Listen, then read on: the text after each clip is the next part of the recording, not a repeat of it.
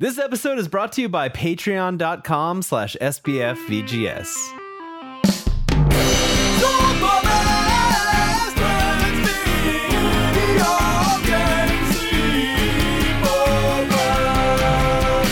Welcome to Super Best Friends Video Game Sleepover, episode 135. You're listening to the #1 video game podcast on the internet that features my best friends. I'm one of your hosts, Adam Redding. Joining me is Mike, the Platinum Potato Masher Lopez. Oh, Thanksgiving theme. Yeah, I like it. Yeah. You know how I do. Right. You know how I do. I do. The other voice you're hearing is David Turkey Time Tate. Hey, turkey time. I've already had some turkey. We're recording this the week before Thanksgiving. Actually, Yes, indeed. literally exactly a week before Thanksgiving, and I've already had one Thanksgiving meal. So Nice. I would have had one, but I worked from home today instead of going to the office where there was a massive Thanksgiving potluck going on. So, Oh, Yeah. man. And You for know. those of you not in the U.S., Thanksgiving is a wonderful time where Americans eat way too much food and way too we're much thankful sugar. for it. We're Right. very thankful. I know That's that our sounds way like of just every showing- other day for us, but this time we say thank you.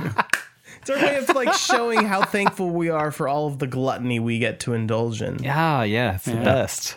Yeah. So, the And Super thank you Best for Friends. that. Thank Thank you for that Go introduction, Adam Turkey Time Redding. Oh, You know, like I'm pizza Turkey time. time also. Pizza time, Okay. but turkey time. And also, you called Mike Turkey Time, didn't you? No. No, you're Turkey time. Yeah. Oh, I'm Turkey Time. Oh. We're both Turkey Time. We're the Turkey Time twins. All right, cool.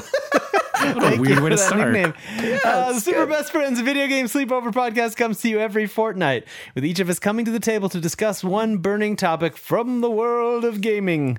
But first, you guys, Yes. what games are you gentlemen thankful for? Oh, man, that's a good question. Yeah. I like the way you put that. So I have lots of notes because I played a lot. I had 2 days to myself this weekend. Ooh, 2 solid days? 2 solid days. Oh my gosh, what I wouldn't give. I know.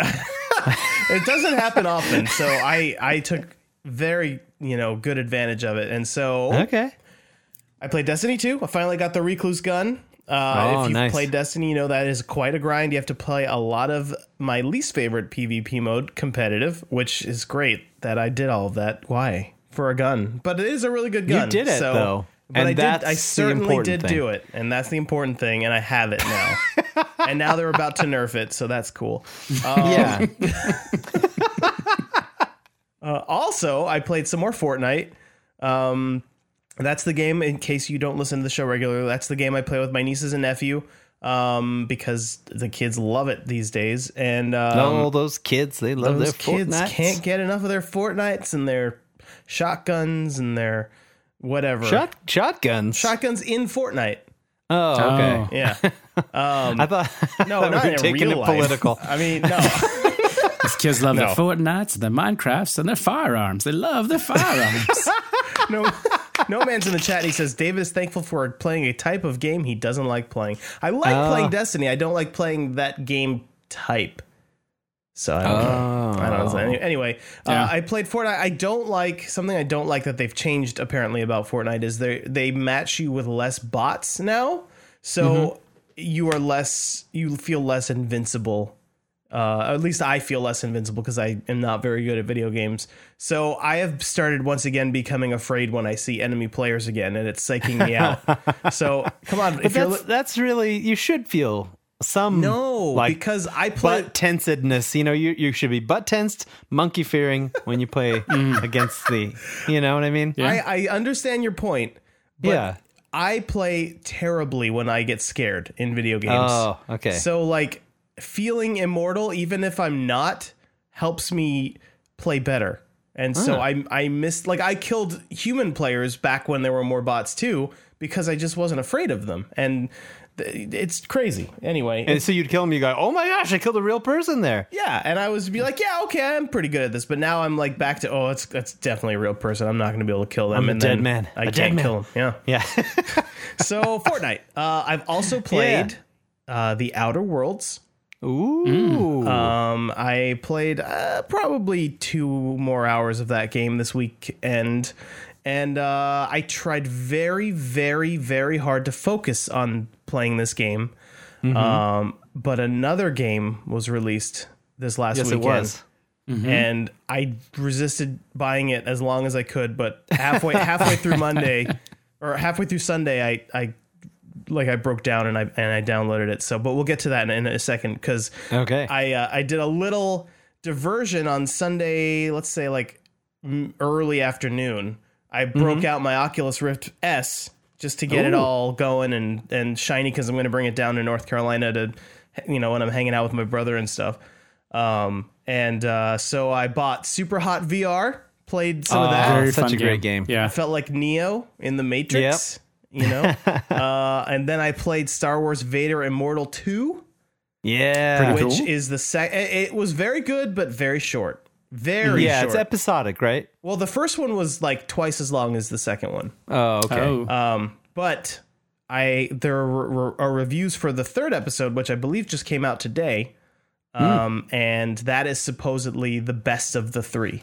So Oh, yes. That's awesome. I'm very excited to play that at some point. Maybe I'll play it down in North Carolina when I'm there.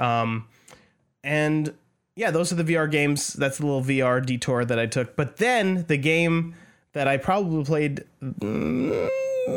probably the most this weekend, because I wasn't like super focused on gaming the whole time, if you'll believe that, was I don't. Star Wars Jedi Fallen Order. Oh, yeah. Oh, baby. The jelly is thick over here. I have not had a chance to pick it up. Oh, you weren't ready for this, Jelly? Oh, I'm sorry. I'm not ready for this jelly. Yeah, I'll tell you what. Star Wars Jedi Fallen Order is bootylicious. It's too bootylicious. You heard it here first, folks. Yeah. Yeah. First things first, the robot BD1 is Yeah. great. That's what I hear. He's such a great companion. And they actually did something for this game that they haven't done in any of the new Star Wars movies from Disney, which is they got the original Star Wars sound designer to make the BD1 sound effects. Ah. And Bert, the guy who created R2D2 sounds, is the guy who makes BD1 sounds. And that's awesome. That's cool. And yeah, it's funny because the team making the game, Respawn, they were like, yeah, we reached out to the guy that did the original Star Wars sounds, and they were like, why isn't he making Star Wars sounds? And he was like, no one ever asked me. So So that's weird. so weird. But yeah, so he's back at Star Wars working Especially on when J.J. Abrams ended up using like that beep boop yeah, he used app or whatever. Bebot app. Bebot. Yeah, to be BB-8. Beepo. It was Beepo, I'm pretty sure. Yeah. I need to But he used re-download that Beepo app. and made the BB-8 sounds, which it was very endearing. It's endearing, But- but also like I can make BB-8 sounds on my iPad if I want to. Yeah. So anyway, the game is more open and open world-y than I was expecting. I thought I just looked at the game. I'm like, oh, it's like Uncharted. It's just going to be like there's your path. It might be a little wider of a path, but like that's clearly the way you're supposed to go. But no, there's a lot of exploration between your where you start and your destination. And like you can like find power-ups and stuff that like increases your health or like some sort of focus ability or whatever. And also there's a lot more Metroid to the game than I was expecting, because interesting. There are sections of the map that you can't get to until you get a power-up, and then you come back and you use that double jump or that wall run that you didn't have before. Oh, that's pretty cool. I like that. Yeah. It's really cool. It's so much bigger than I thought it was going to be. And a lot of the reviews I've read mentioned like bugs and loading weirdness, like textures not loading in, and levels just not loading into existence before you get to them, so you're just like floating in space. But me being the member of the PC master race that I am, I haven't experienced anything like that. So Adam's dropping his phone. Adam's died. I dropped my phone. It's fine. It's fine, everyone. Oh, good. Don't worry. Whew, I was very concerned. Didn't break. And that's all the games I've been playing, guys. That was a long time, but I did it. Nice. No Man says, quit trying to make me want to add more games to my library that I will never finish. I know. That's the thing. I really want to get the Outer Worlds and Star Wars right now. Oh, I'm yeah. just like, That's a lot of game just a between lot. those two. It really And is. So I wanted so badly to finish the Outer Worlds before I bought a new game, but I just couldn't. I had to buy Star Wars. I had to. yeah, I've got to get them both. But yeah, They're both so anyway. good. Yeah. Mike, what are you playing? So Oh, excuse me. What games are you thankful for? am I thankful for? Right. So, Yeah. keeping with sort of our Star Wars thing we have going on right now, I purchased Jedi Fallen Order. Ooh. Hey, you're not, like, historically, you're not a huge Star Wars fan. No. So I bought it right away and then I gave it away. So You get out of this podcast. Get out. Get out. So You my are good no friend longer John, welcome here. he'll have to Yeah, come that's on true. soon and talk about it, I guess, Yeah. for yeah. me. I know. We got to get John on. It's been many moons. It's been many So moons. since he came on. So I bought him a new game. He'll have something to talk about. yeah. And also, I guess I'm going to say this counts as a game. You guys can judge me. But I went to Disneyland this week. Oh my daughter for her gosh, birthday. I'm so jealous that you. So went to Galaxy's so Edge. jealous. Got to walk around a crazy Star Wars Yeah. landy place. Oh, it's so cool. So there's only one attraction open at the Disneyland in California. But you right can now. do so many other things there. The next one, I guess, opens up in January. But that said, Oh. so I got to go on the Smuggler's Run attraction there at Disneyland, which Yeah. I did not know until I got there is like a fully interactive attraction. Yeah. So By the way, the visuals for that run in real time in the Unreal Engine. I did not know that. Yeah. So me and my daughter piloted that ship together. And for folks who don't know, you basically go into like this cockpit and there's 6 seats and there's a bunch of different jobs, but the front 2 seats are for pilots. The left pilot controls the left and right of the ship, and then the pilot on the right controls up and down pitch, as well as the jump to light speed. So that's pretty fun. Yeah. So you got to throw the lever? Is I got that to right? throw the lever, yeah. So, did you get to see the? Oh, hey, I just pulled up a calculator. Okay, sorry. Did you fun. get to see the best robot they've ever made at Star Wars? The Hondo guy. Hondo. Like in the waiting area. Did you see? Oh, yeah. So in the waiting area, they have like a droid there, and he's got cool like triangle sharp teeth on the front. No, that's not about. He's the best one. Wait, is he? Wait, it's I like an don't know. orange Hondo- guy that's like humanoid. No, not that guy. You didn't see him? I didn't you see that guy. What? Hondo? I don't I need think to Hondo's a robot. Is Hondo alone? Definitely. Because then he's Hondo Solo. Yeah, We that's all very know true. it. Yeah. No, That's anyway, as we all know. That's how Han Solo got his last name. Yes, they just dropped the dough. Yeah.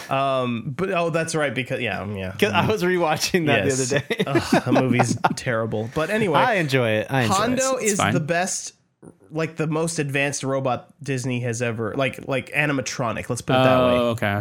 Because there's Disney has ever made. there's like Star Wars robots. Yeah, that are in I there, yeah. realize that's confusing. Not a droid. He's a humanoid alien, but he is an animatronic, and he has like full range of motion. He can like do that with his fingers, and So anyway, It's definitely what I was paying attention to. Absolutely. I love see. But yeah, so did That you whole place beat? was Did you, wasted on you. Mike? Here's Yes. the question: did you platinum the Smuggler's Run? You know, I feel like I did. I feel like I did. Platinumed it in your heart, and that's what matters. So all that to say, if you guys make it to Disneyland and you could try that right out.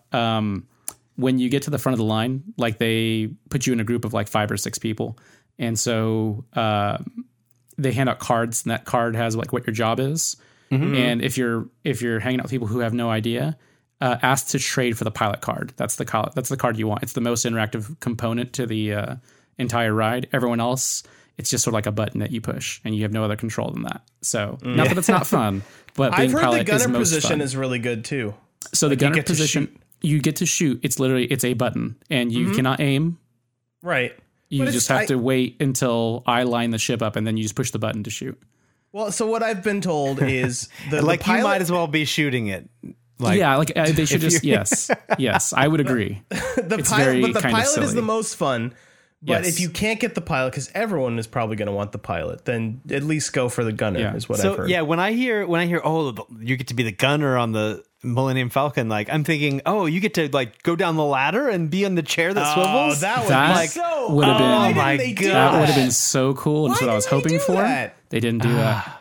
They could They have are had a two bunch of of them. Yeah, they're a bunch they of didn't. jerks over They there. took that and they made it a button. So Wow. I'm not saying it's not cool. I'm just saying it's not as cool. It as could have been cooler. piloting. Yeah, I It agree could with have, that. that could have been amazing. Yeah. You put the little headset on and everything. Oh, my Oh, goodness. man. That would have been kind of gross at Disneyland, but I get what you're going with it. Everyone at least once on the ride would go, "I got it," and then the pilot would have to say, "Great, kid, now don't get cocky." Yeah, exactly. That's Is the that whole a- point. Is that a thing from the movie? It's a thing from the movie. Yeah. That Okay. happens in the Star War. in the Star War. War, the first one. Yeah. Got it. Cool. Yeah. So anyway, so I did that. And then aside from that, I didn't have a ton of time for other games this week. So I did start a new playthrough on Divinity 2. Oh my gosh! So, Again. playing that again from scratch. Yeah. It's going to be You're a a real wild good time. man. I don't know. I don't. You don't have a lot of time, so you play the longest game I can think of. I play the game that has the most replayability. How does it have so much? Oh, okay. I get it. I know. I get it. You don't have to answer that. I get it. I don't think Yeah. you do, but okay. There's a lot of different classes, and they all have origin story. There's like a bunch of characters that have There's a bunch of different characters that have origin stories. stories. You can make your own characters, make your own classes, and then there's a ton of choices to make in that game that are pretty fun. Yeah. That's good See, times. I knew. So, Adam, Yeah. what are you playing? Well, here's what I'm thankful for, Mike. Oh yes, what games? are Oh, you that's thankful right. I'm for? sorry. What are you thankful for? That's all right. I forgot the bit. So I really did not have much time to play, but I'm very thankful that I did have time to finally start Pyre by Supergiant Games. Oh, I'm so proud of you. You mean Yeah. Fantasy NBA Jam? Yeah, so and I think I feel ashamed because I think I accidentally put this off somewhere in the back of my head because I was thinking, I don't know if this one is going to be as great as the other ones, like as Bastion and Transistor. Like I love those games, and this one to me, it just looked a little different, Oh, it's different. And so and it is different, but it's still glorious. It's fantastic. I started playing it. Yeah, I started playing it. I was like, what the heck was I waiting for on this one? I don't know. Were you what they I feel say? foolish. Were you what, as they say, sleeping on it? I was sleeping on this one, and I feel foolish. So if you too are sleeping on Pyre, don't do it. Yeah, Sleep A- on Pyre. Beds are more comfortable. It is a bad idea to sleep on pyres anyway in Yes. life. That's just life advice. But then this game especially. not only is this game really good, but as of this recording, I believe it's on sale until the 30th. Which you can get it- platforms? It might be on sale on all of them. I know for sure it's on sale on Steam for like $7. Oh my! That's a really good deal. Yeah. And it's really fun. So it has like the cool kind of quasi sport arena kind of matches, but those are interspersed with quite a bit of like choice and dialogue trees and exploration to a certain extent. So there's a lot of really cool lore and everything in the world building. I'm reading like every little scrap of anything I can get, it's just, I'm getting all into it. So I'm really enjoying that. So yeah, I'm thankful for Pyre Nice. this Thanksgiving. I'm very excited to talk to you about that game when you make it a little further. Yeah. Yeah. And I had heard that you shouldn't just jump right into the 2-player mode because of possible spoilers. Yeah. So I made my son wait and just watch me play the single player. So, I'm thankful for that. Thankful for making your son wait and watch. Yeah. Yeah. Well, I'm thankful for him playing Pokemon Shield and on the Switch and not being jealous that he can't be playing Pyre with me. So, Yeah. Okay, that works out then. Nintendo's got your back. Yeah. Yeah. So, are you guys ready for the news? Absolutely. Excellent. There's been Remember- so much. Oh, there's a lot. So remember, you can always submit news stories for the fortnightly news wrap up at reddit.com/r/SBFVGS. We'll discuss it here on the show. Upvote, downvote, get crazy. But yeah, this one, actually, I picked several from Mr. Top Newsman, Ultimate Kills. Oh man, Ultimate Kills went to town this week. I didn't even was realize knocking that. it out of the park. Yeah. So, all right. So this one this warms the cockles of my heart. I The think. very cockles. Yes. So, a new Mass Effect game is in development. A recent report by Jason Schreier over Kotaku says BioWare is still invested in RPGs after its foray into Destiny-like shooters with Anthem. In addition to Dragon Age 4, which was confirmed in early 2018 by executive producer Mark Dara, a new Mass Effect game is in very early development at BioWare Edmonton under Mike Gamble, a long-term producer for the studio. So That's very excited about good news. that. Yeah. So I'm just happy that they didn't let and I kind of knew that wouldn't be the case, but that Andromeda didn't like fully kill that franchise. you know, because that a lot of people were like, oh yeah, they're putting it up on the back burner for Lord knows how long. You know, I like that they're going to bounce back relatively quickly. Hopefully, Mass Effect will be the glory that it once was. You know. Yeah. Well, it's important to note, Anthem was not a failure, despite the horrible launch and right. No one liked it, quote unquote. Yeah, it was the eighth highest selling game of this year or something like that. Yeah. So, and that's kind of another part of that news story. They're talking about basically they're doing a full overhaul of Anthem too, to try to, I guess, maybe make good on people's investment. I'm curious if we'll see like a turnabout, kind of like your Final Fantasy 14 Realm Reborn type thing for Anthem, where you know all the old sins are forgotten, you know, and everyone loves it suddenly. Loves it, yeah, that's true. They could. I mean, in theory, it's possible. The internet has a short memory, so if they hate something, then they love it. Then it's yeah. I feel like the internet is quick to pounce, but also sometimes quick to forgive. Well, everyone loves a good comeback story, right? Exactly. So, yeah. Look at No Man's Sky. Exactly. Everyone loves it now. Everyone loves it. Everyone loves it. Every last person, I counted them and I talked to them all. You asked every person and they all love it. Yeah, Bruticus Lee's in the chat says, I really wanted Anthem to succeed. And I think a lot of us did. I wanted it to be good. It looked so cool. I just want to point out, financially, they did.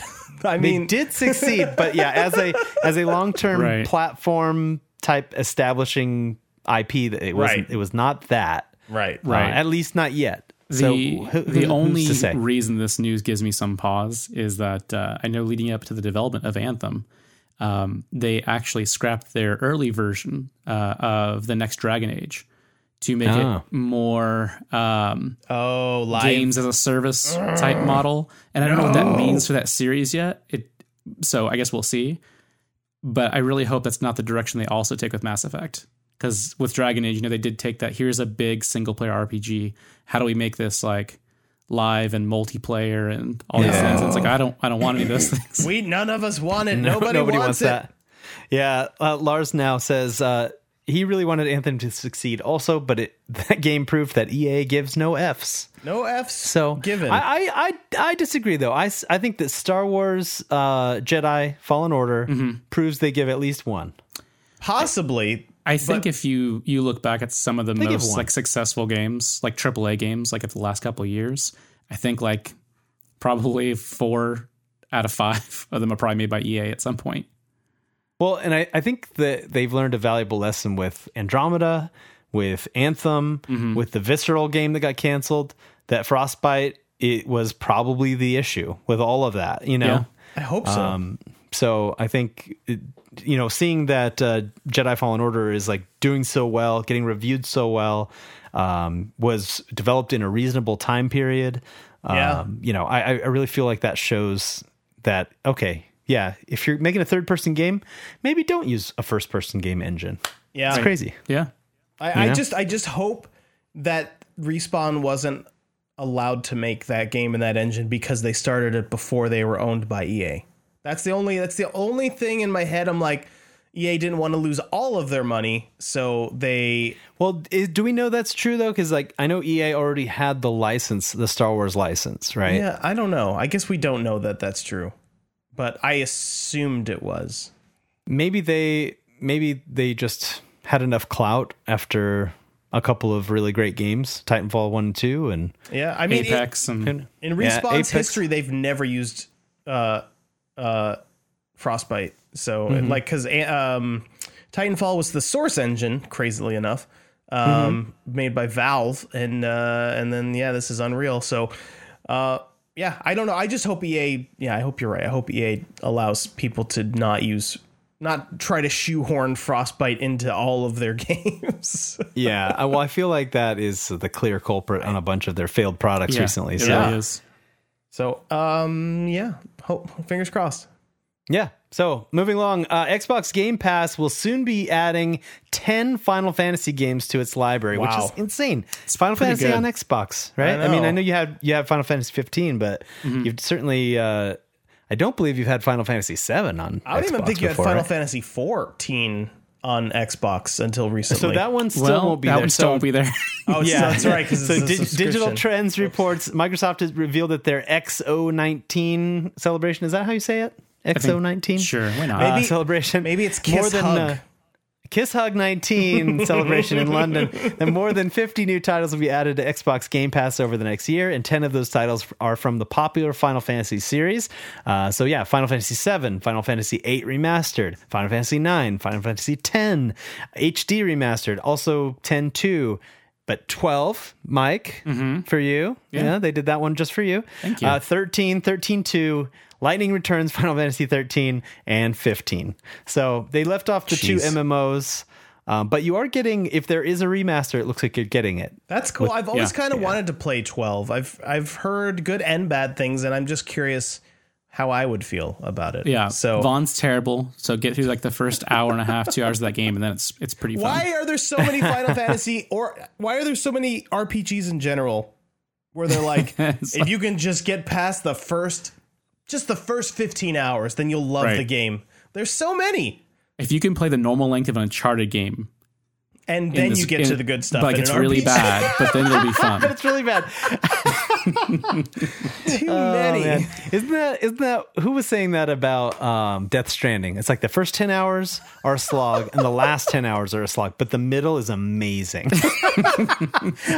Just make the whole it's game so good. crazy. Pro tip, just do the whole thing. Pro tip. It's super easy to make a great video Yeah. game. Everyone Yeah. knows it. Well, if you already made some of it good, just make the rest of it good. That's true. It is weird that that if you know how to make any of it good, you'd think you know how to make all of it good. Yeah. Come on. Anyway, I digress. Over on NintendoLife.com, they've confirmed that people in Pokemon games are in fact eating delicious pocket monsters. So while it was believed in Pokemon Sword and Shield that Slowpoke had been removed from the Pokedex, that's not entirely true. You see, the new curry recipes in Sword and Shield reveal Slowpoke actually appears as a cooking ingredient within this region. Oh, no. Yeah, so you guys thought I was just being weird when I was sending my Pokemon off to the meat grinder in Pokemon Go. This is all canon. No. This is all canon. We are eating Pokemon. They're delicious. So, I didn't know this was like not a thing in Pokemon games already. I just kind of assumed. but they're like sentient. You can reason with Pokemon. They obey Yeah, commands. People eat dolphins. Sure. I don't understand. I don't eat I don't recommend it. It's very high in mercury outside of being don't do cruel. it. But They're also borderline sentient. Yeah, it's so cool. Yeah. You eat the dumb Yeah. animals. Eat the dumb ones, the ones that don't know you're eating them, like fish. They have no idea that anything's happening. So yeah, I definitely, but it's confirmed, right? That the professor, when you send your Pokemon off to the professor, he's definitely got a side racket where he's turning them into sausage. Yes. But absolutely. Is it candy? Is it sausage flavored candy? Like what kind of candy? Well, there's a lot of sausage in. It's a real sausage fest in Pokemon Sword and Shield, as it is, right? There's sausage everywhere. But aside from that, though, you do have like the Slowpoke entree, right, where it's like a Slowpoke tail in some curry. Apparently, so gross. apparently Slowpoke tails grow back, so maybe they're just chopping them and releasing them. I don't know. Oh, It seems mean. can we talk about something else? I'm so grossed out now. All right. So last news story of the fortnightly news. Oh, wrap-up, is that various outlets are reporting on Google's Stadia having very uneven performance, with some calling its launch a half-baked beta. Yeah. It pretty much is an early access thing at this point. I mean, so let's just run down the features that are not there right now. Okay. The Stream Connect, State Share, and Crowd Play, none of that is in yet. Those are all very big selling points in their like opening like demonstration of this is what check Stadia out all this cool is. stuff. Yeah. Stadia's achievement system is not there yet. Jeez. Well, here's the ability to be fair. You are earning achievements. You just can't see them because there's no notification system for those. But if an achievement pops in the woods and nobody's there to see it, do you even earn it? Well, I would I say don't think no, so. but Google says yes. Okay. Yeah. So the ability to use existing Chromecast Ultras to play games, that is not there. So at launch, only the Chromecast Ultras that ship with the Stadia controllers have the updated firmware required to stream games.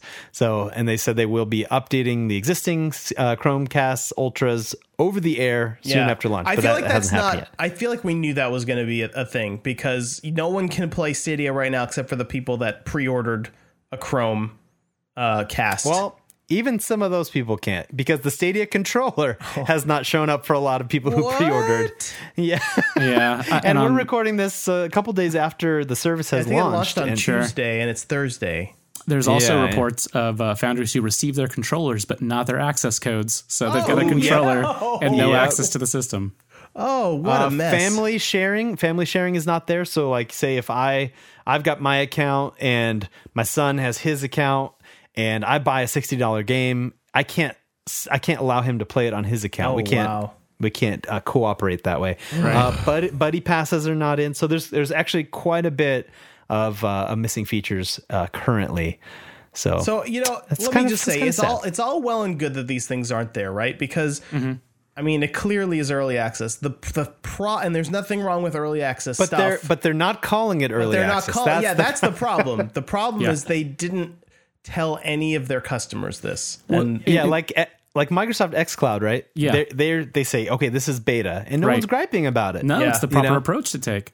Yeah. Like, think of all the problems you'd avoid. Look at the launch lineup for Stadia. It's super lackluster. It's full of games that have been out for like a year, except for there's like a handful of smaller titles that are new. But it's like, here's all the Tomb Raiders, and here's Destiny 2, and here's Farming Simulator 2019, and it's like, okay, Yeah. oh and wow, I that's- can't wait to play that on right. my It's not super very beefy exciting. But computer. if you come out and say, Right. oh, this is early access, and like the real games are coming later, then people are kind of like, oh, okay. Right. Yeah, They didn't do and that that's either. the thing. The beta of xCloud has 50 games right now. Yeah. So Yeah. that's pretty wild that this is a full launch, right? Full blown launch, everybody. And Yeah. it was only going to be like 12 games. And then they added, 10 more? Yeah, Something like that? Yeah. Kotaku explicitly said that Google panicked and added like more games. I don't know if that's fair to say, if they actually panicked or not, but Here's Yeah. the thing, right? So a week before release, they announced here's the 12 games that are releasing. And then like the night before release, like, oh, and here's 10 more. yeah, That's really weird. And I guess so, that is weird. Yeah, I kind of lean It's like towards almost they like- panicked. Yeah, it's almost like they didn't know that those ones were for sure going to be ready for launch. I don't know what it takes necessarily to get the game running well in the Stadia environment, but I imagine it takes the publishers partnering with Google and like testing it and making sure everything is not glitching out or something when you launch it. And but yeah, it's kind of crazy. And we haven't even talked about the uneven performance. Yeah. So Let's do that. heard. Yeah, I've heard people talk about, okay, it works great for me in this room, but I go to this other room in my house and it works like garbage. Or I started playing a game and it was working pretty well, and then someone else fired up Netflix in the other room and it tanked on me. Things like that. That I don't know if we're quite ready. Well, this was the concern for a lot of folks, right? Because all the testing we were doing at the press was like, okay, here's a clean like lab room at this conference hall with the networking stuff in the next room, and look how great it looks. It's like, yeah, that works great, but that's not like how it's going to run. Yeah. It runs great, Mike, as long as you're on Google Fiber and maybe or inside Google's headquarters. Like to be fair, right? Like what they're trying to do is very hard. And Yeah, no, and I can I totally couldn't get do it. that. I couldn't do it either, Adam. I couldn't I'll do give you that. So it's very hard to do that. And aside from that, what we hear is when it works, it's like magic. It's super, super cool that it works that way.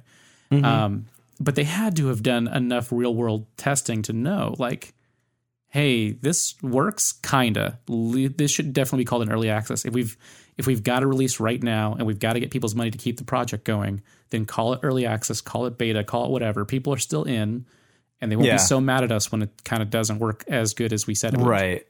Yeah, and I know that some publishers, some insiders, right, have leaked out from publishers that they're a bit nervous about the service because Google is not exactly known for keeping services long term. I think someone figured out the average lifespan of a canceled Google service is 4 years. Yeah, there's an app. There's a website that like counts countdown. down. Yeah, I can't find it right now though. There's an active countdown right now, counting down to the death of Stadia. It's 4 years out, apparently.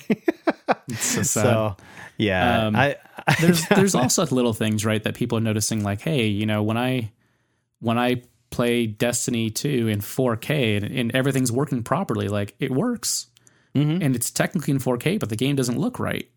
And then they realize, like, oh, well, in order to get the game streaming at 4K, like they run it at 1080p resolution and then like try to upscale it and those little tricks. So basically makes it so that you're playing Destiny 2 in 4K at like PC medium settings.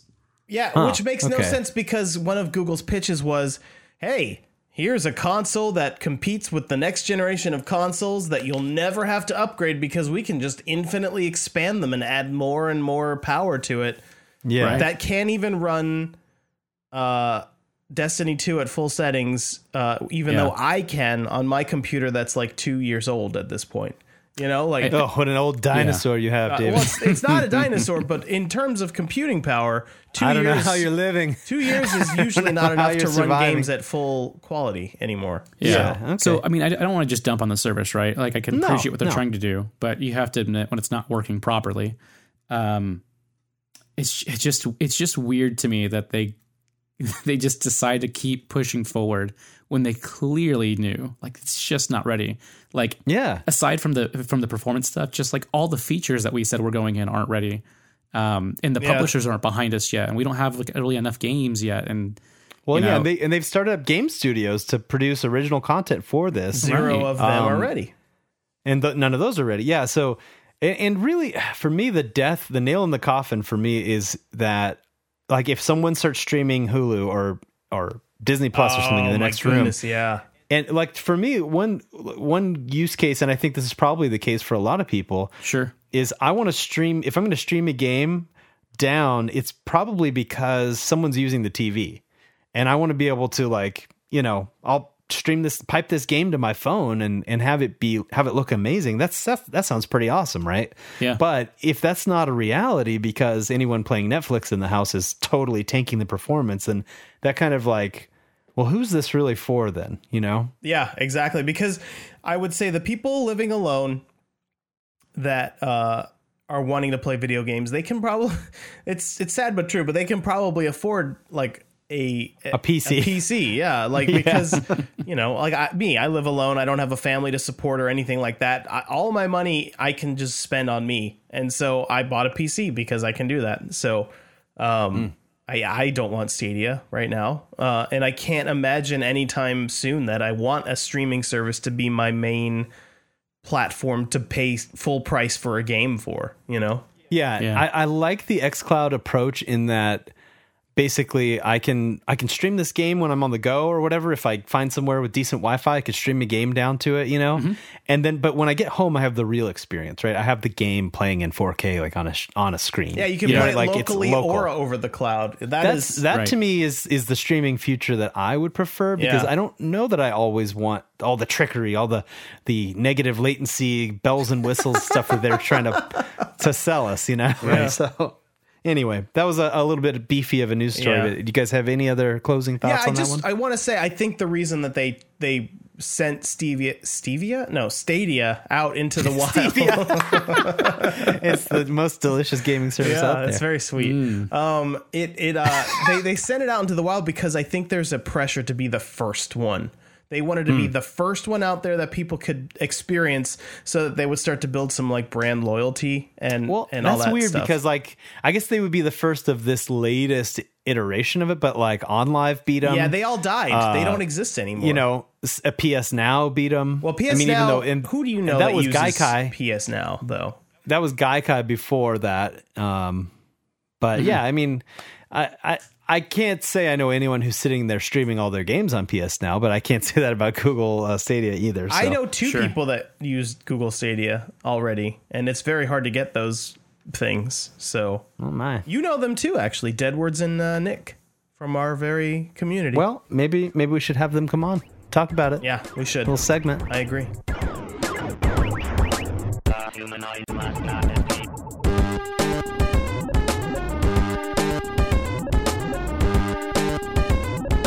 All right, moving along. It is time to listen as Mike struggles to read the tweets. Woo! Sweet. It's my favorite. what do you got my for favorite us? part of the whole. Oh, thank you. Indeed. So news went long, so let's lightning round these things. Yeah. Okay. A couple easy softball ones up front here. Isaac wrote in and said, "Why are you three just so gosh darn handsome?" Asking for a friend. So we'll start with David. David, what's your secret? What's your secret? Good genes. I don't know. Good genes. My parents are both very attractive people. Handsome. Yeah. So I guess that's where that came from. I don't know. Also, can you, Isaac, can you like convince women that I'm this way, please? Because I feel like they. Yeah, wait, he says he's asking for a friend. Maybe his friend's a lady. If she, you don't know. if so, You know, I'm single. send her on over. Yeah, send her on over. Adam, what's your secret? My secret is I'm not naturally beautiful. This takes hours and Wait, so hours wait, Yeah. to maybe put together. maybe he's born with it. Maybe it's Maybelline. Is it This Maybelline? is- It's Maybelline. Yeah. This episode is brought to you by Maybelline. It is in fact Maybelline. So good. Mike, what's your secret? I think I know Mike's secret. Oh yeah. Okay, what do you think my secret is? It's that invincible hair count of yours. Oh my gosh, your hair, Mike. Can you just do some stuff with your hair? I've got you in close up right now. It's true. I'm you growing just- it out right now. Can you just do some stuff with it for us? Oh, look at that. Oh my goodness. Some have called it lustrous. Celestious. The secret is to lather, rinse, and repeat. I do. Always repeat. I do. Always repeat. But I do, Mike, and my hairline has definitely succumbed to age in the last few years. These Mike, sound like we lies. also have a good question from the Twitch chat. If you'd like to include that one. Oh, I'm I just can't saying. see the Twitch chat at the moment. Can you read it for me? Oh, it says comes from good old Joe Grimm. He says, "Did hype hurt Death Stranding?" I guess it's too early to tell, right? We'll have to see some sales numbers. There's no NPDs available. That's a good for question. Yeah, that yet. that's true because I guess we don't know if it hurt it. But in terms of, for me, I think I never fully bought into the hype because Kojima games can be hit or miss. Even though I love Metal Gear Solid, I don't love all of the Metal Gear Solids. Like I didn't really like Metal Gear Solid 4. I loved it back in the day. It probably doesn't hold up, but I loved it then. It has the absolute worst load times of any game I've Yeah, ever played. Oh my gosh, it's terrible in that regard. But I loved Metal Gear Solid 1. And I liked 2 more than most people, but I know a lot of people didn't like 2 very much. So for me, I loved the snake parts of 2. also like 5 minutes of it.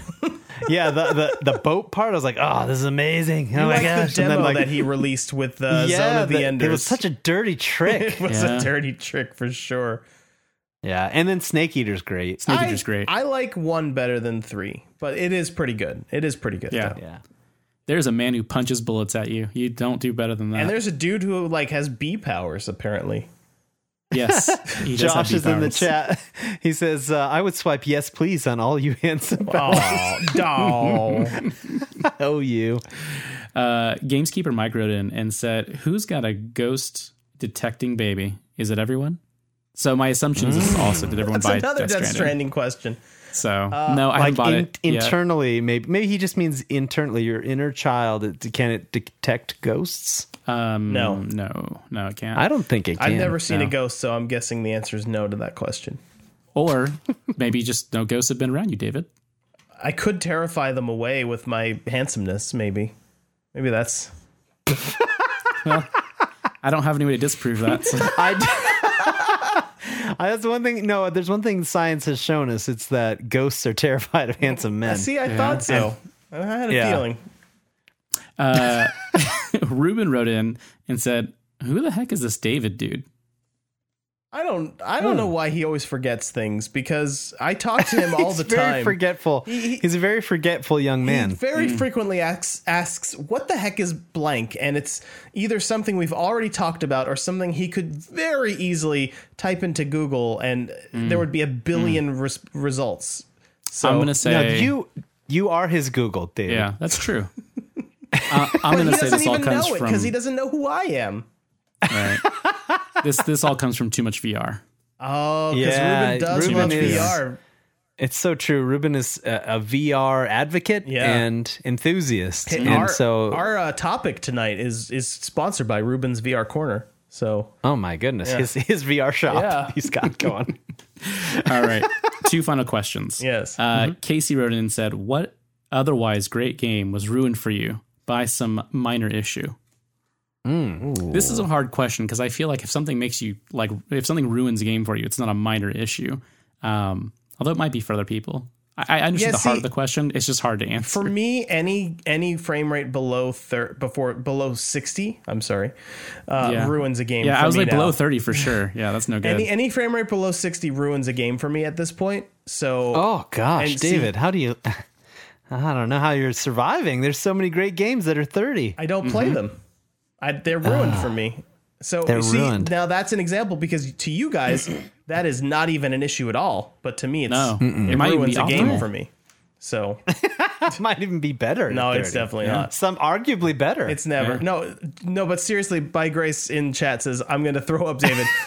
Once you guys, next generation, when every game is 60 frames per second, I'm sure you will finally all understand. That David lives in a world where he believes that I've never played a 60 frame per second game. No, you haven't.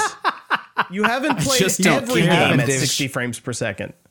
That's the thing. I play every game at 60 now, so going back is like entering Stutterville. I can see that. Is it impacting your love of movies at 24p? I think the only reason we love movies at 24 frames per second is because we have always seen them that way. Yes. Wildly disagree. The Hobbit came out at that weird 45 frames per second and it was hot garbage. I loved it.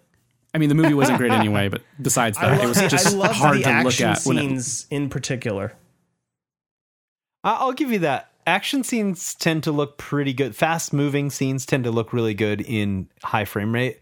But the problem is the rest of the time you're sitting there and it looks like you're staring at like a soap opera. Right. And that is not necessarily, that's not inherent. There's just something weird about the way they shot that, because I can go see a Broadway show and that is infinite frames per second. And that acting is believable. It's not, but.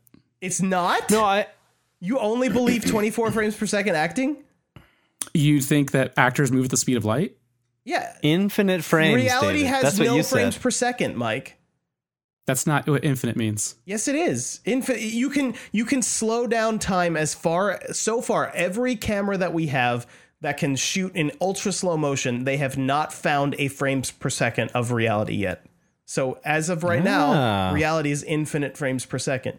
I guess that makes sense too, because you can watch like a drop of pitch, like that really hard gooey substance. Like you can watch it drop. It takes like 15 or 20 years or whatever, but it looks completely still to the human eye. But after like 20 years, it will actually form into a droplet and fall. Yeah. So like it is moving no matter how slow. Yeah. This is the worst TED Talk I've ever been to.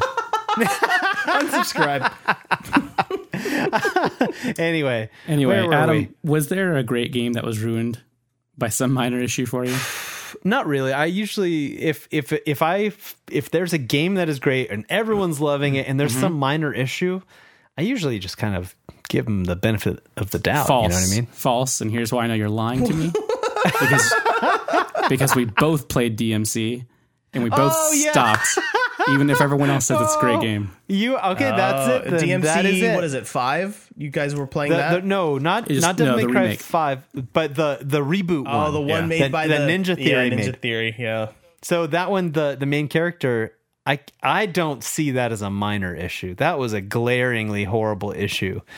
But to other people, maybe it's it was minor. Yeah, That's the I whole point. guess that's from a certain point of view. Yeah, well, that's the whole question, because I don't stop from something that's minor for me. Like for me, the animations in Jedi Fallen Order are a little, let's say, janky. In the best way. I've posted some great Twitter videos of just my character looking ridiculous. But I love it, and it doesn't ruin the game. But it's a minor issue, but it doesn't ruin the game because to me it's minor. But maybe someone else that's a big animation aficionado will see that and be like, "Oh, I can't play that. That looks terrible." I took this question as like, what game has something that you nitpick at that you're just like, I can't play this anymore. But for everyone else, it's probably fine. Yeah. Okay. Fair enough. Last question, because you guys are the worst at lightning round. Josh Bailey wrote in and said, what is the best way to keep kids 2 and 4 years old from losing your Joy-Cons immediately within seconds of playing Mario Kart? Easy. Don't let them play. It's too much. What I ended up having to do with my kids for a while when we first got it, because like they got each a Joy-Con, right, and they started playing, and I left the room for like 5 minutes, and they moved on to something else, right? They were doing something completely not the game. Sure. And I found the Joy-Cons like underneath my couch. Like they could have been gone forever. The dog could have eaten them, and they're not cheap. So what I started making, I made some rules, but like 2 and 4, they're kind of young. The 4-year-old could probably follow some rules, but what I did was, get the little top dealio, pop that on there so they have the wristband, and then you fasten that wristband to them. You might even handcuff it to them. I don't know. You go as extreme as you want. So then, you'll never lose it. You'll just know that it's on them. If you can find your kid, you can find the Joy-Con. And that's what you want. But they will never be able to charge it. You'll have to like go find your kid to charge your Joy-Con. That's fine, because it doesn't cost me $70 to charge my Joy-Con. That's true. No. Yeah. And if you lose your kid, you're probably not too worried about the Joy-Con. That's also true. It's a very good point. Oh, little Jimmy's missing. Oh, that Joy-Con was attached to his wrist. How am I going to play Zelda now? All right. Yeah. And that is about it for that. I think it is about time for the part of the show where we sell you things. I like how we've taken that from a fun, like, Googling joke to it's now like our biggest capitalist moment of the show. That's where, Googling is pretty capitalist too. Sure. But there's no more time for jokes. No more time for jokes? There's no more time for jokes. We're out of time for jokes. I want a really serious reason why folks need to people do not subscribe listen to this Patreon. podcast because it's serious. I think they do. The hard-hitting facts and the news and stuff. I don't know. That's what they're here for. I don't know about all so that. patreon.com/SPFVGS. That's where you should go. Sure. folks. Go there. Patreon, man. Go there. Just like our good pal Adam Rose did this fortnight. He sure did. I saw him pop up in our Discord with Discord with that yellow name. That's what happens when you join our Patreon. Your name becomes yellow in Discord. He's a backer. Yeah. He's a gentleman and a scholar. That's right. But yeah, $1 gets you the episode early. So if you're tired of hearing about news that's 4 days old, from recording on Thursday, and here it is Monday, old news. You could have heard it on Friday, baby. Maybe Saturday. Depending on how healthy Mike is feeling. And we know his immune system does not enjoy fighting germs anymore. So he just lives in a state of sick. And then of course we have Patreon exclusive minisodes on there at the $2 tier. There are other more glorious tiers. Going on a hot date with David is somewhere up there, I'm sure. I don't know about that, but I think it's there. I may have added it today. Uh-oh. But anyway, it's David's honor bound to do it. So Just go ahead over to patreon.com/SBFVGS if you want to back the show. We really appreciate your help. It helps pay the bills, helps us to give away cool things and send shirts to people and buy games and give them away to you guys. Yeah, I was thinking maybe we should do another. Everybody wins. Maybe we should do another Christmas. Maybe we should do a Christmas giveaway this year. I like the Christmas gift idea. Yeah. All right. Okay, let's do it. Sold. Jeff Goldblum. There was madness in any direction.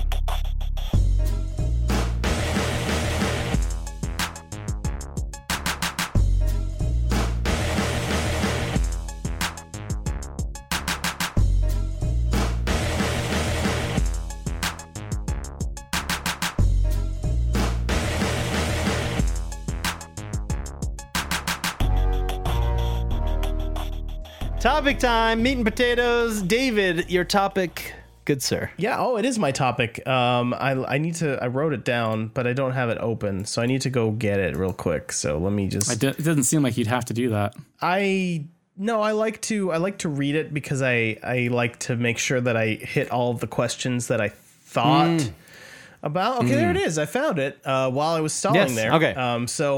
Valve. First of all, welcome to Ruben's VR Corner. Yes, here we are. Here we are in the right corner here with in Ruben. Ruben's VR Corner. Valve just announced their first single-player, story-driven game since 2011. That's wild. That is. Has it been that long since Portal 2? That's when Portal 2 came out.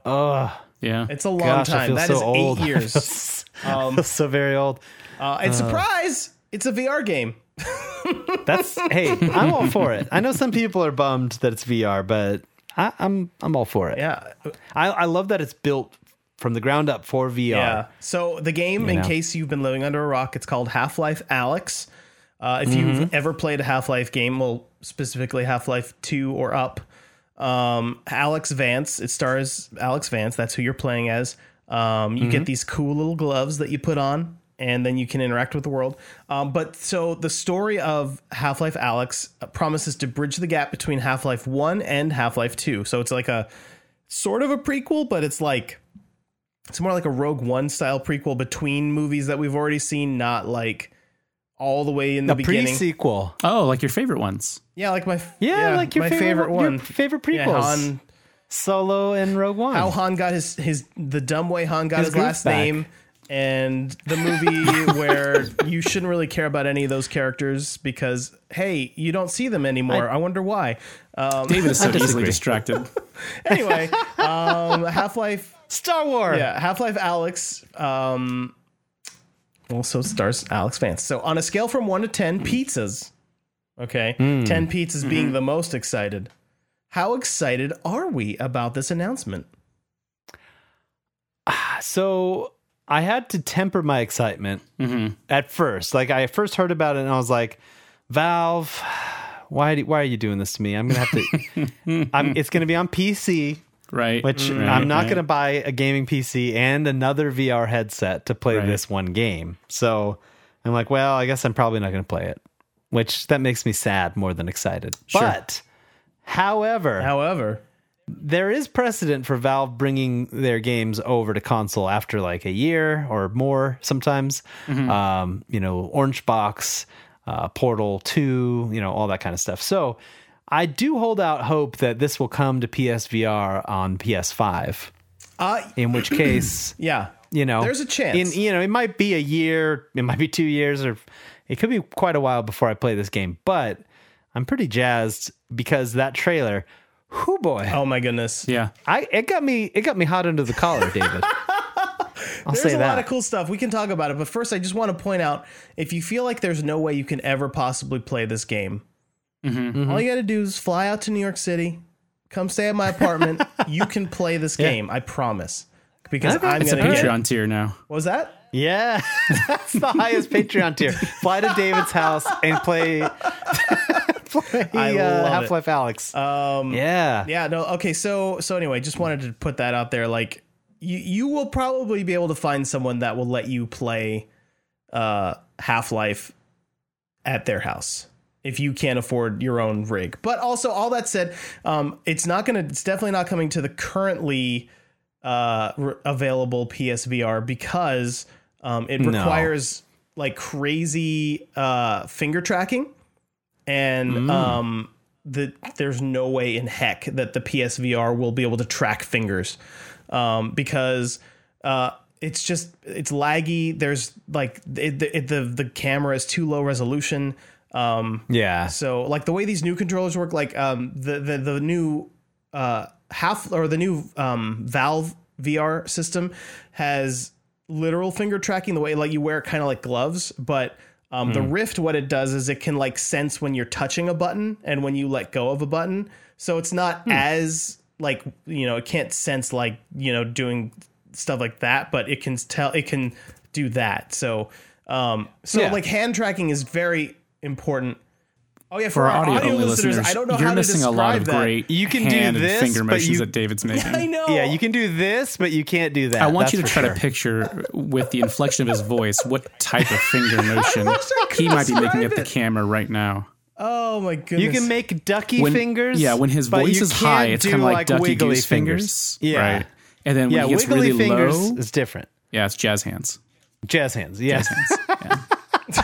Yeah, so I'm curious to see if they actually release some kind of peripheral, or if there are more dexterous controls for PS5, VR. Who knows? And maybe if Microsoft ends up integrating Oculus, like that was rumored a while back, with their next console. I think they've been holding off because the base PS4 just barely can pull off VR, Yeah. Anything that's detailed is very, very low res.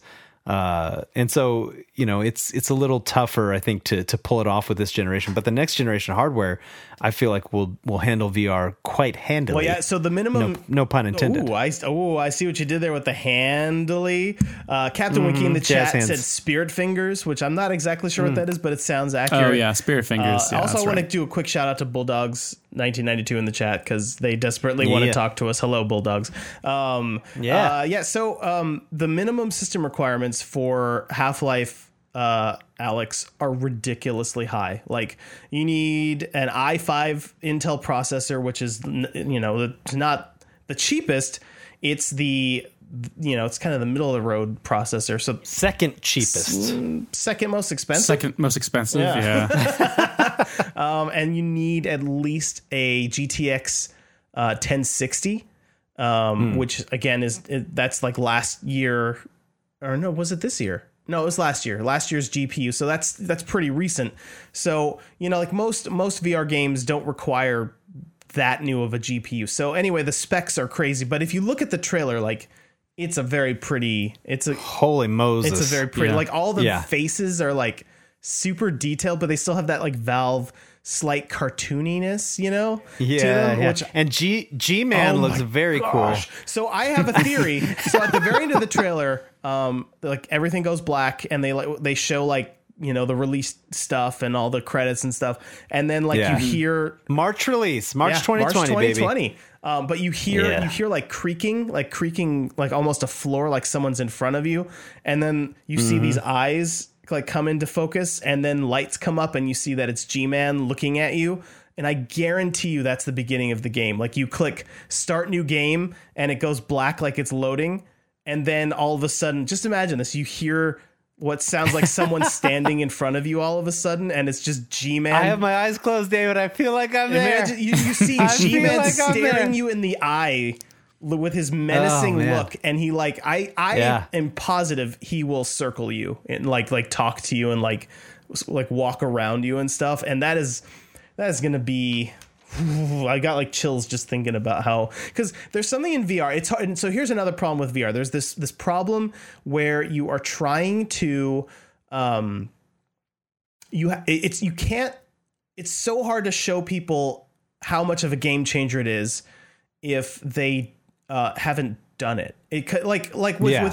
With the gap from 2D games to 3D games, you could just show that on a TV and you'd see how different it is. But with VR, there's like a whole stereo vision component that you can't really grasp, and there's like head tracking, and like there's this sense of presence that you just can't show in a trailer. So like, I feel like a lot of people that look at this trailer are like, I've seen better first person shooters. Like, sure, maybe they look better, but but for a VR, Yeah. for a VR game that is staggeringly detailed. Yeah, it's like I was blown away. Yeah, so and it's just easier when you've been in a VR game to like put yourself in that situation. So anyway, all that said, like I get chills thinking about G-Man like walking up to me and looking at me in the eye, because like when I played the Star Wars Star Wars Vader Immortal VR game, I had my most visceral reaction when Darth Vader walked into the room and walked right up to me, and he was like huge and like I didn't realize how like big he was, like muscular wise. Like I never saw him that way on screen, but in person they're robotic muscles, dude. Don't even worry about it. Still, don't be intimidated. I'm still intimidated, guys. Scary. Scare me. Yeah, when I met Darth Vader the first time at Disneyland. Oh, yeah, I was like a little girl meeting like Snow White. You know what I mean? Like I was like, hi. I couldn't even. It was so bizarre. I was transformed into a child again. Sure. So let's talk about some moments from the trailer. It definitely looks like a quantum leap in VR gaming for sure. There's like a moment where Alex she's in a room and like she's hearing noises, and she like there's like a shelf next to her, and she like moves some items like to the side of the shelf so she can like get a better look. Oh, so cool. And I was like, oh, that's so Half-Life, all the physics stuff, you know? It's so Half-Life, and I'm very excited about. And like there's stuff where like her gun was out of ammo, and she like looks on the shelf next to her. It looked like the same shelf maybe, and there was like ammo on the shelf, and like loading isn't just like pressing a button. You like eject the cartridge, and you put in a new cartridge, and then you cock the gun. Like, I am not going to know how to shoot guns because I don't do that in real life. So it's going to take me forever to learn how to do that stuff. But and apparently, friend of the show, Sissy Jones, is going to be part of the voice cast. Yeah, she just tweeted which that. Which is pretty awesome. Yeah, she just tweeted that out a couple hours ago. Which is congrats to Sissy. That is super cool. Yeah. I mean, she's got a great voice for that universe. Yeah. So I can't wait to hear who she's playing. I have no idea. The gravity gloves. Is that what they're calling them for real? Gravity gloves? Yeah, they're called gravity gloves. And you can telekinesis style with these gloves, like snatch items and things. Oh man, those look super cool. So I love it. So what that is, if you've never played a Half-Life game, in Half-Life 2 their like iconic weapon was the gravity gun, which was this like gun that you could like use to like pick up things from across the map and like shoot things, and like so a lot of Half-Life 2's gameplay was puzzle solving, like physics puzzles, where like, you know, you'd have a platform over here and a platform over there, and one platform you try to step on it and you're like too heavy, but then you put boxes on the other platform and then you're not too heavy. Like you think like 2D games have had mechanics like this, but Half-Life 2 was one of the first like 3D games to do that. I'm very excited to just see like all of the like ways they're going to work physics into this new VR scenario. I don't know. I can't wait to see the puzzles that they come up with for VR. Yeah. So another thing that we know about this game is that Valve has taken some of the resources from Campo Santos, and we don't know what the development I think state on in the Valley of the Gods is right now. But they came in and were doing writing for this game for them. Oh, that's awesome! So, and I noticed one thing. I noticed one thing in the trailer that I was so happy to see that Valve's classic humor is present. Like the part where he throws the gun down. Yeah, it's fantastic. Like, he throws this gun to you and he's like, oh, don't worry, it's not loaded. And then it hits the hood of this car and fires. And he's like, oh, well, it's not loaded now. And also that guy's got a New Zealand accent and everyone thinks it sounds like Rhys Darby, which I hope it is him, because they have a history of like hiring comedic actors. Like Stephen Merchant was the voice of your companion in Portal 2. I can't remember what his name was right now, but And he was just like a funny sidekick throughout. So yeah, I love that guy. That New Zealand guy shows up a couple times. Also, it's weird. Alex's dad has a new voice actor now because I think the original actor passed away. Ooh. He just sounds different, but that's just a weird nitpick. But okay, so let's talk, Mike. You've been very quiet over there. Mm-hmm. How are you feeling about this game? Are you excited at all?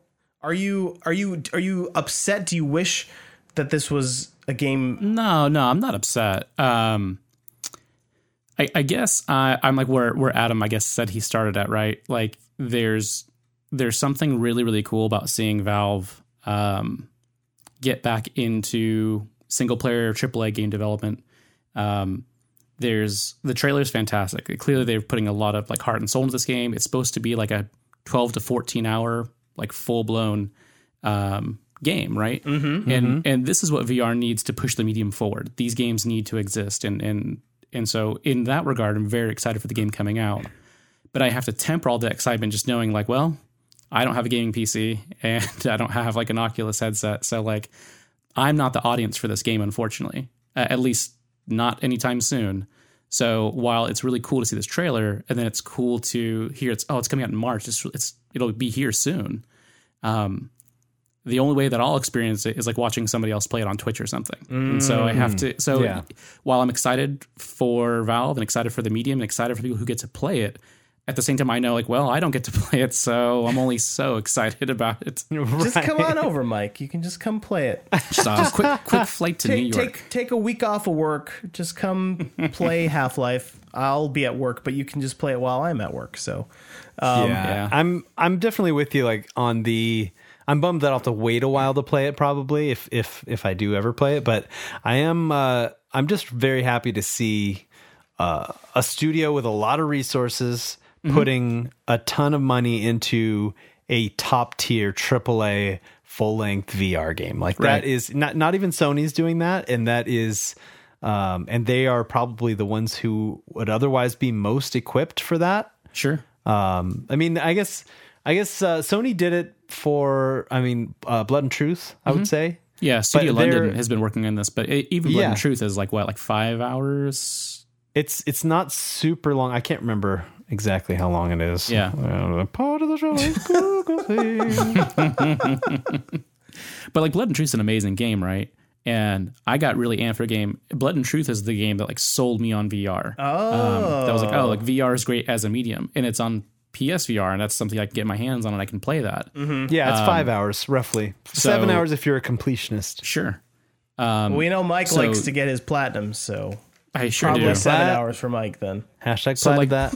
Blood and Truth is like a really great game, and it's accessible to a lot of people. All you have to do is have a PlayStation, and then you get a PSVR. Most people, a lot of people already have PlayStations. So for the cost of the headset, which is routinely around $200, you can play this great game. But if you don't have a gaming PC and you don't have a VR headset, you're looking at like $1,500 to $2,000 that you need to invest to get to where Valve wants you to be to play this new game that comes out in March. So, so at the same time, while I'm not really super disappointed myself, I get why people are bummed out, right? You've been waiting 13 years or whatever for the next Half-Life game, and it comes out and it's just outside your price range.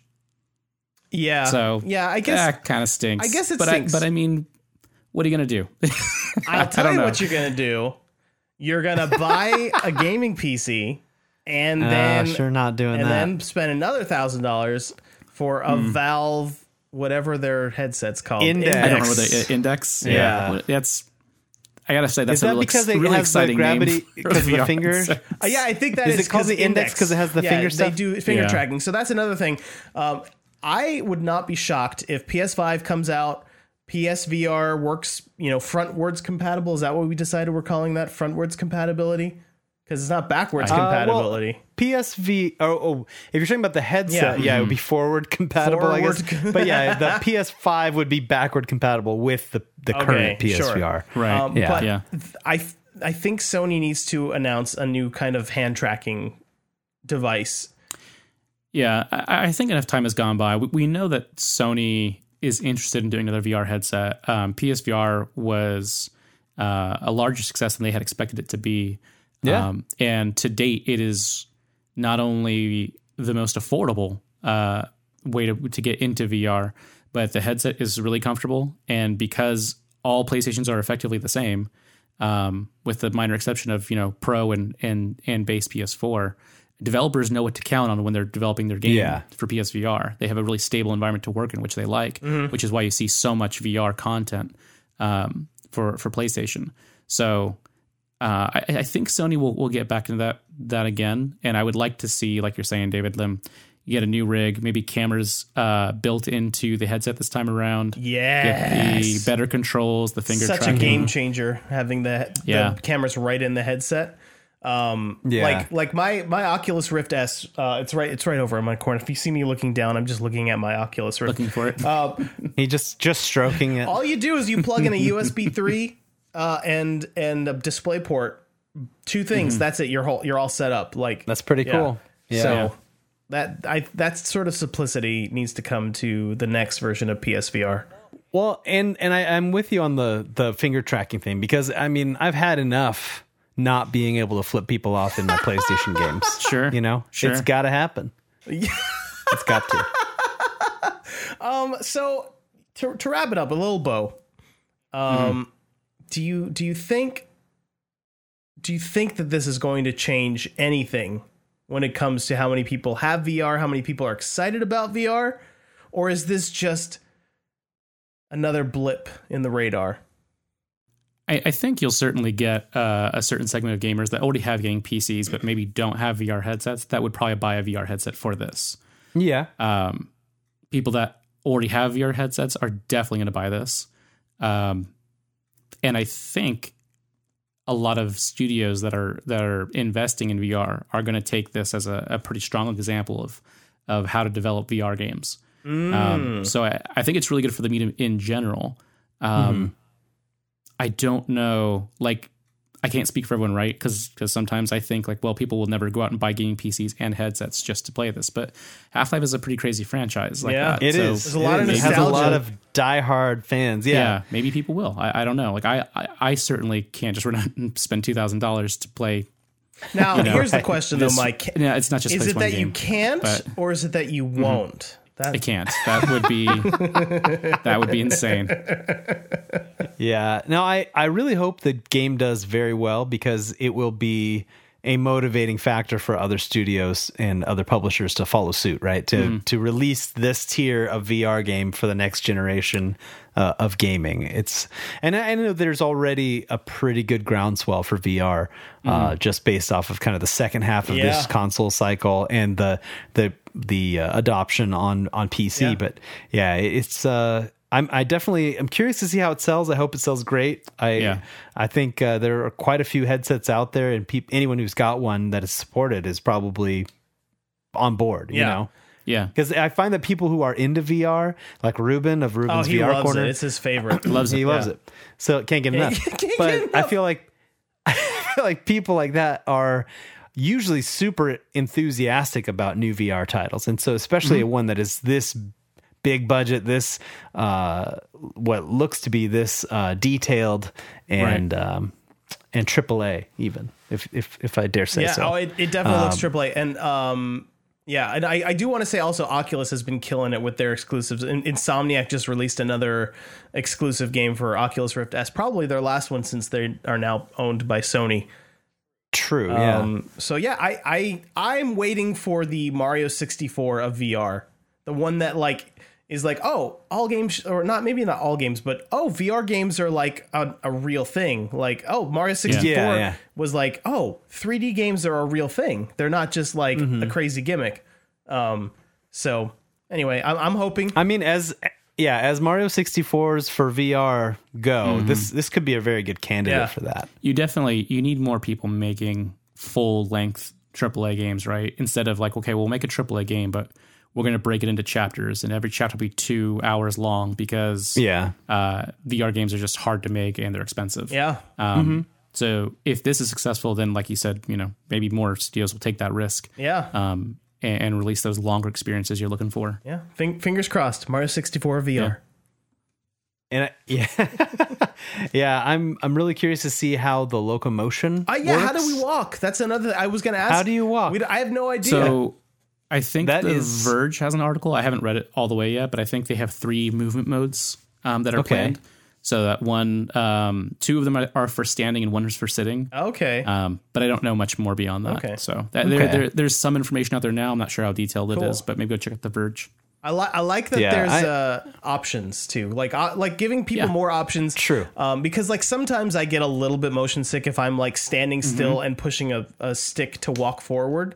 But it depends on Yeah, the game. for Like sure. Minecraft, I always feel nauseous when I'm trying to walk around with a stick in VR. But then there's other games like Resident Evil 7. I played the whole thing like just sitting in a chair and pushing forward on a thumbstick, and I felt fine. So. It just varies. Yeah, I usually it depends on the game too. Yeah, like I Yeah. played Robinson: The Journey, and that made me super sick like immediately. But Resident Evil 7, I think, was slow enough to where it didn't. Yeah, maybe that's what it was. Maybe it was the slowness. It didn't make me sick, but this game looks very fast. At least the trailer is cut that way, Yeah. right? Like moving around. So it might do that thing of like Blood and Truth does it this way, where you're like in a spot and you're looking around, and that part can be as fast as your head, and then you look in a certain area and you click and you'll kind of slide over Yeah. there pretty A quickly. lot of VR games do that. Yeah. But not in a way that made me woozy or sick. Even so, if they do full motion, right? There's clever tricks they could use. Like there's a part of the trailer where you see that Alex has like her hand on some kind of a hand scanner and is like fighting off enemies with the other hand. And that's like a good way to say, here's a really a cool action scene that'll cause you to move around a lot, but gives you an excuse to stand still in one place. So, and almost all the action scenes we saw was like, oh, she's hiding behind like a wall that has like holes and stuff in it, and yeah. pushing things across shelves. Like I think what they've probably realized is for action heavy scenes, we need to give the players an excuse to be in a very small space, that they'll just stay in that one space. And after the action's over, then we can move. And because it's not as fast paced, it won't make people motion sick. Is at least what I'm gathering from the trailer. But who knows what they'll do? There could be a number of things they try to accomplish that way. Yeah. Anyway, I'm very excited. Very nice. I think we've talked enough about this. March can't come faster. That has shot to the top of the games I'm most excited about. So Yeah. So I will say 8 out of 10 pizzas. 8 out of 10. Oh yeah. How about you, Mike? What's your excitement? Probably like a solid 7 out of 10. Okay. Hey, that's, And the only I'm reason very is excited because to watch David play it on Twitch. the only reason it wouldn't be higher, because honestly it looks amazing, is that I just don't know when I'll ever be able to play it. Right. There's no guarantee I will. But yeah, if I do, 10 out of 10. That's all I'm saying. all right. Hey, All real quick right. before we wrap up the show, Bulldog in chat desperately wants to know what Mike's favorite Disney movie is. Ooh. It's a big question. It is a very big question. Does this include all the Pixar films? Yes, Yeah. We've Pixar established counts. that. Okay, so because it's gonna be a Pixar film, if that's the case.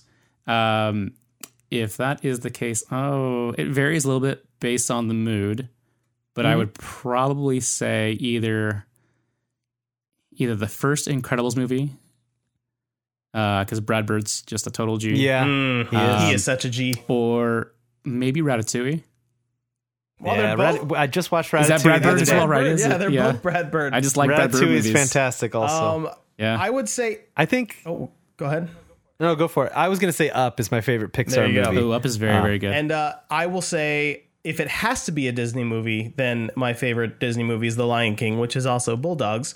But if it can be Pixar as well, then I would probably say WALL-E, just because the first Wally's really first solid. act of that movie, it blows my mind that they tell a whole story with no dialogue at all for the first act. Yeah. And It's pretty good. That's pretty good. Anyway.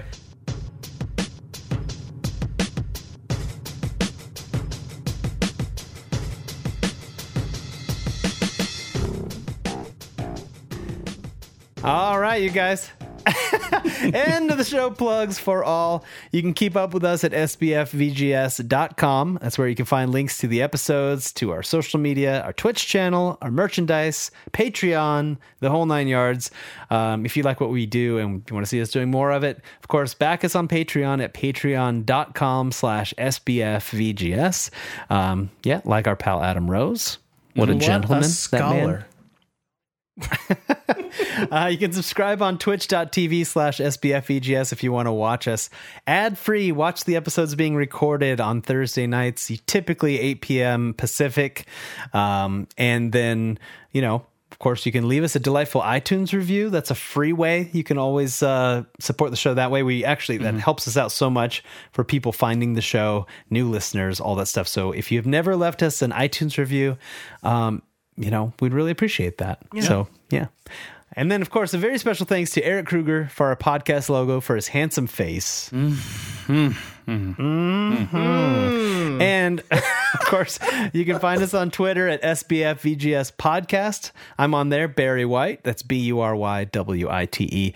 Mike is Taco Douglas. David is David J. Tate. And, of course, I'm on PlayStation and various other services under Barry White as well. So feel free to friend me there. Yeah, that's about it, guys. That about wraps it up. That about does it. That'll do. Yeah. That's all the time we have for Super Best Friends Video Game Sleepover episode 135. Thank you so much for listening. We'll be back every 2 weeks with more full-length AAA podcasts in VR and other talk on gaming. Hit us up with your questions, topics, or musings if you want to be part of the show. Goodbye, everybody. Yay! Thanks, guys.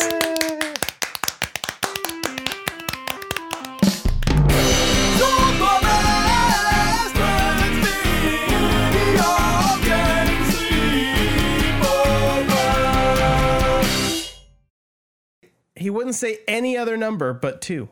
I mean, I know what he was doing, but most people are like 1, 2, 3, 4, 1, 2, 3, 4, and he was just because they don't want to sound like a crazy person. Yeah, like a crazy person just saying 2, 2, 2. It's just what ingrained. if one day, after checking the mic like that for 10 years, 2, 2, 2, 2, studio. It turns into Phil Collins. Studio. Oh, that would be so good. Like, what if it was all this one huge lead up to that? Just years of years lead in the making. It would be like a real Andy Kaufman type moment when it finally paid off, This is the story of the one. As head of maintenance at a concert hall, he knows the show must always go on. That's why he works behind the scenes, ensuring every light is working, the HVAC is humming, and his facility shines. With Grainger's supplies and solutions for every challenge he faces, plus 24/7 customer support, his venue never misses a beat. Call quickgrainger.com or just stop by. Grainger, for the ones who get it done.